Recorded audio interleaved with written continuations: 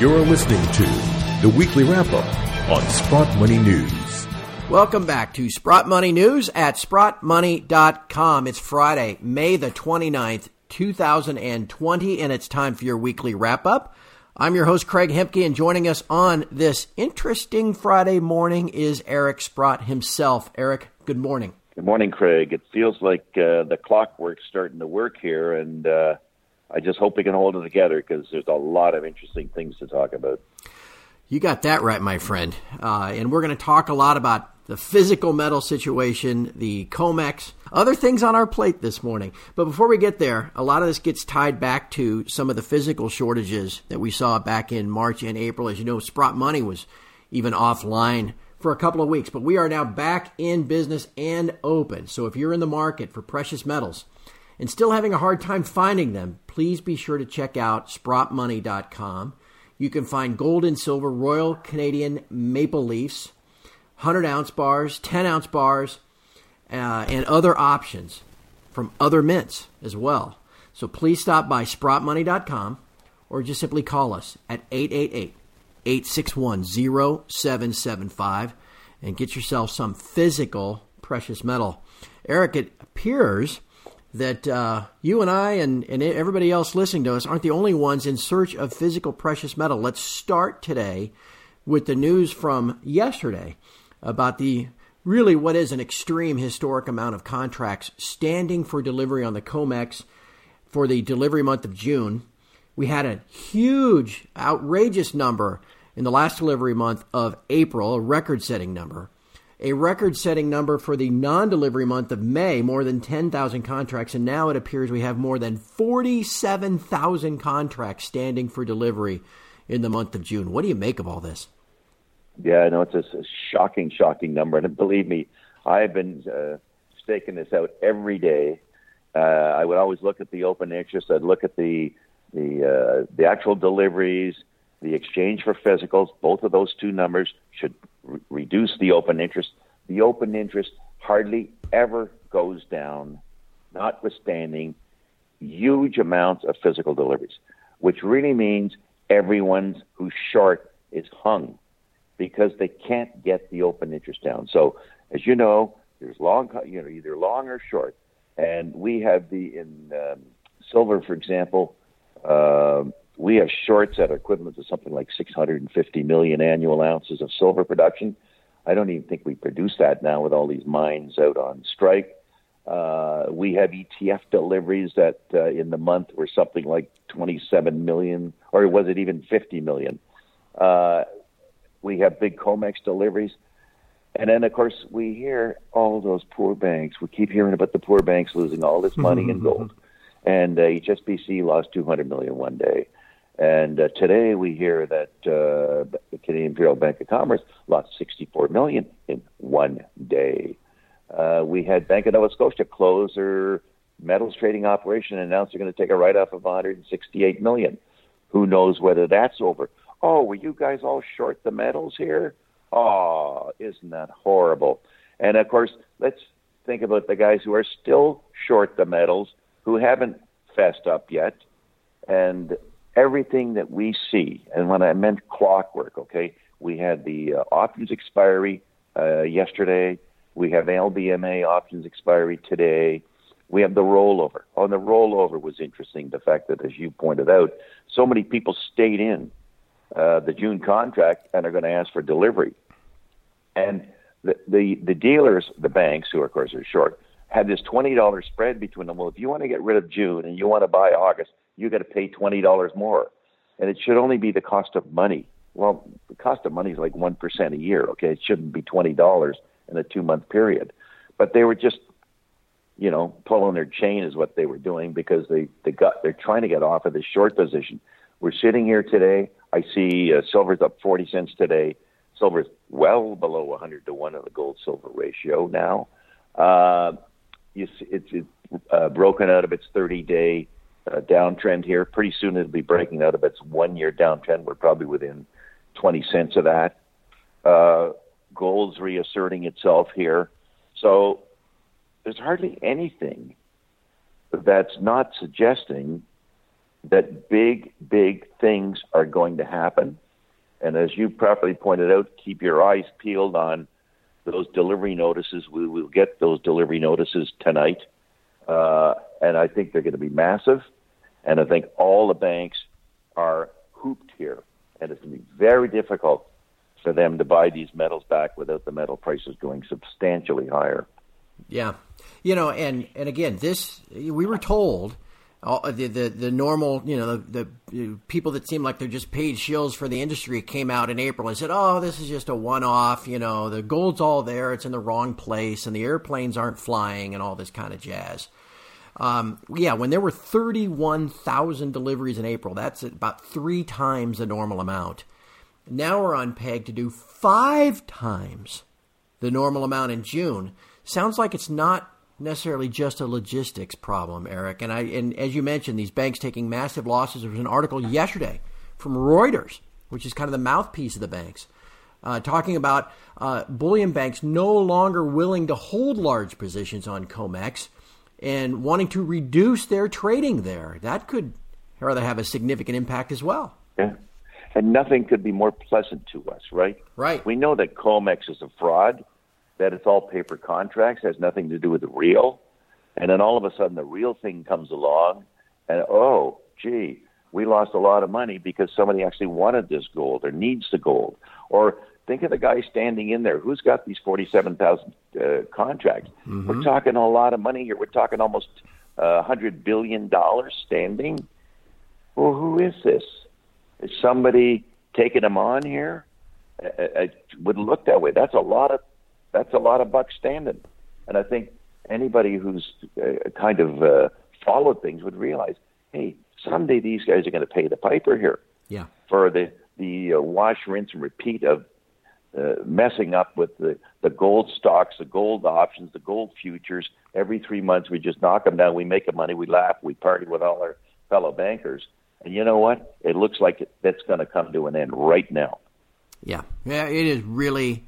we've been watching this stuff. You've been watching it for decades. I've been watching it for more than a decade.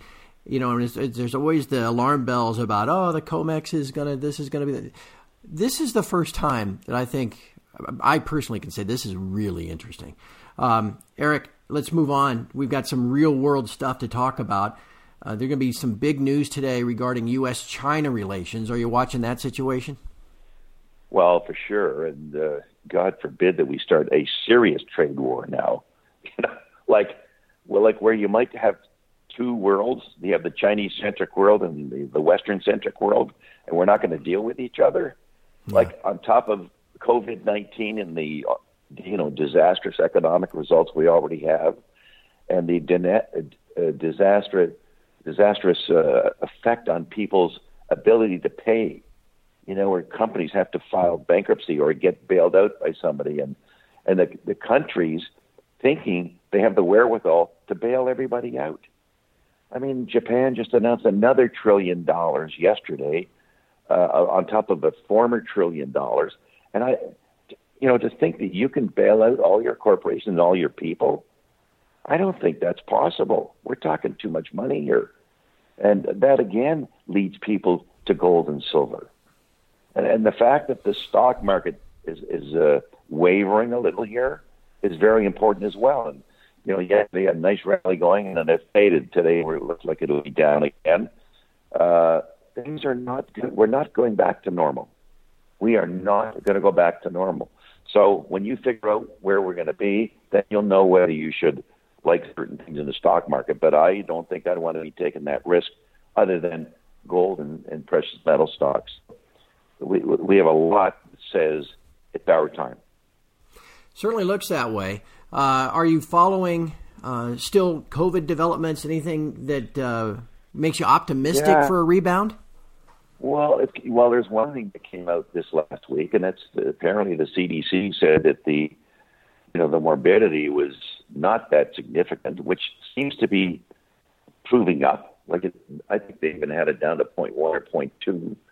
And as we know, a lot of the early deaths were from these home care facilities. And, of course, that was, for the virus, was probably easy pick and not so not so easy with people under 60 years old. So I think that the likelihood of us trying to work through it here and partially open up and move forward is where we should be. The one thing you have to be concerned about is if you get a second wave, you just can't stress the healthcare system. That was what the real issue was. The hospitals were getting overclogged, but we've seen now that the hospitalizations have gone way down. The ICU unit has got way down. So I think we can see our way through it. Where we're all going to end up, who knows? I mean, you can't. Who wants to run a restaurant with 25% capacity, or do we really want to wear masks for the rest of our lives? I mean, it's sort of depressing to. I wouldn't want to be in the jewelry business when everyone has to wear a mask.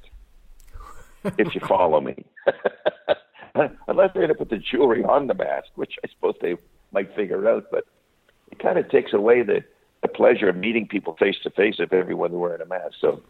And the other thing about COVID-19, we don't know what the long-lasting impacts are, and far be it from me to opine on it because we just don't have enough information. But I mean, there are signs that it's repeating. There are signs it affects other organs, so it's very uncertain. Turning back to the general stock market, you mentioned, it has been quite a rally since QE to infinity began. I think the S&P's up something like 30% in the last 10 weeks, all on this easy money, this free money that trickles into the stock market. There's still a lot of concern, though, about the actual fundamentals and whether that'll eventually drag the stock market back down. We had several questions this week, people wanting to know, in general, as you kind of game this out in your mind, what do you expect out of the precious metal equity? I mean, there are stocks after all. If the stock market rolls over, I think we've been through the first test on precious metal stock. They got bombed in March, and I'm trying to do an analogy with the 07-08 experience. And again, the stock got bombed, but they got bombed over a longer period of time, like it's about 3 or 4 months, and then they rallied while we're in the midst of it. This one, they got bombed for about a month, and we've rallied. And back in 07-08, they just kept rallying right up to 2011. And I suspect that we'll have the same thing, that we've seen our crunch here. The fundamentals for the companies could not be better at the prices we have. Not so much for the silver guys, but for sure for the gold guys. With a price pushing $1,800 here, these guys are making a lot of money. They're going to have good dividends. They'll probably have buybacks. I mean, it's one of very few areas in the market that you can actually look at the fundamentals and think you're doing the right thing. I notice I look at the something called the Investor's Business Daily top 50 stocks in the United States, and at least 2 of them are gold stocks. Well, there's Franco-Nevada, Kirkland. There might be another one in there, and that's just something picked up on the computer. The computer says, "Oh my God, look at the fundamentals of these things. Their earnings are growing, their revenues are growing." And I think we're probably okay with the gold stocks here, getting through what we're going into if the stock market has a big decline. Seems like every time gold goes up and really gets rolling, again, some of these folks, you question their motives, where they're coming from, but they'll come out and they'll say, I don't own any gold because the last time we went through something like this, there was a gold confiscation program, not only in the U.S., but in other countries. You had a number of Canadian citizens writing this week concerned about just that because, well, Eric, your country doesn't own any gold. You own more gold than Canada does. I'm lucky that way. It's funny how life moves in those strange circles. I think it's less likely that Canada would confiscate gold because we have a very thriving gold mining industry and a mining industry generally. And I think we want to protect natural resources because it's a bigger part of our GDP. Whether or not the U.S. Will confiscate gold, I mean, I just read an article recently sort of explaining that it's so international that it's not likely to happen. And perhaps somebody might demand an audit of the U.S. gold reserves, which I suspect aren't there anyway, if that was to happen. So I'm a little ambivalent on it. I mean, we all know that we all have to try to take some measures that we have to have our gold out of the system.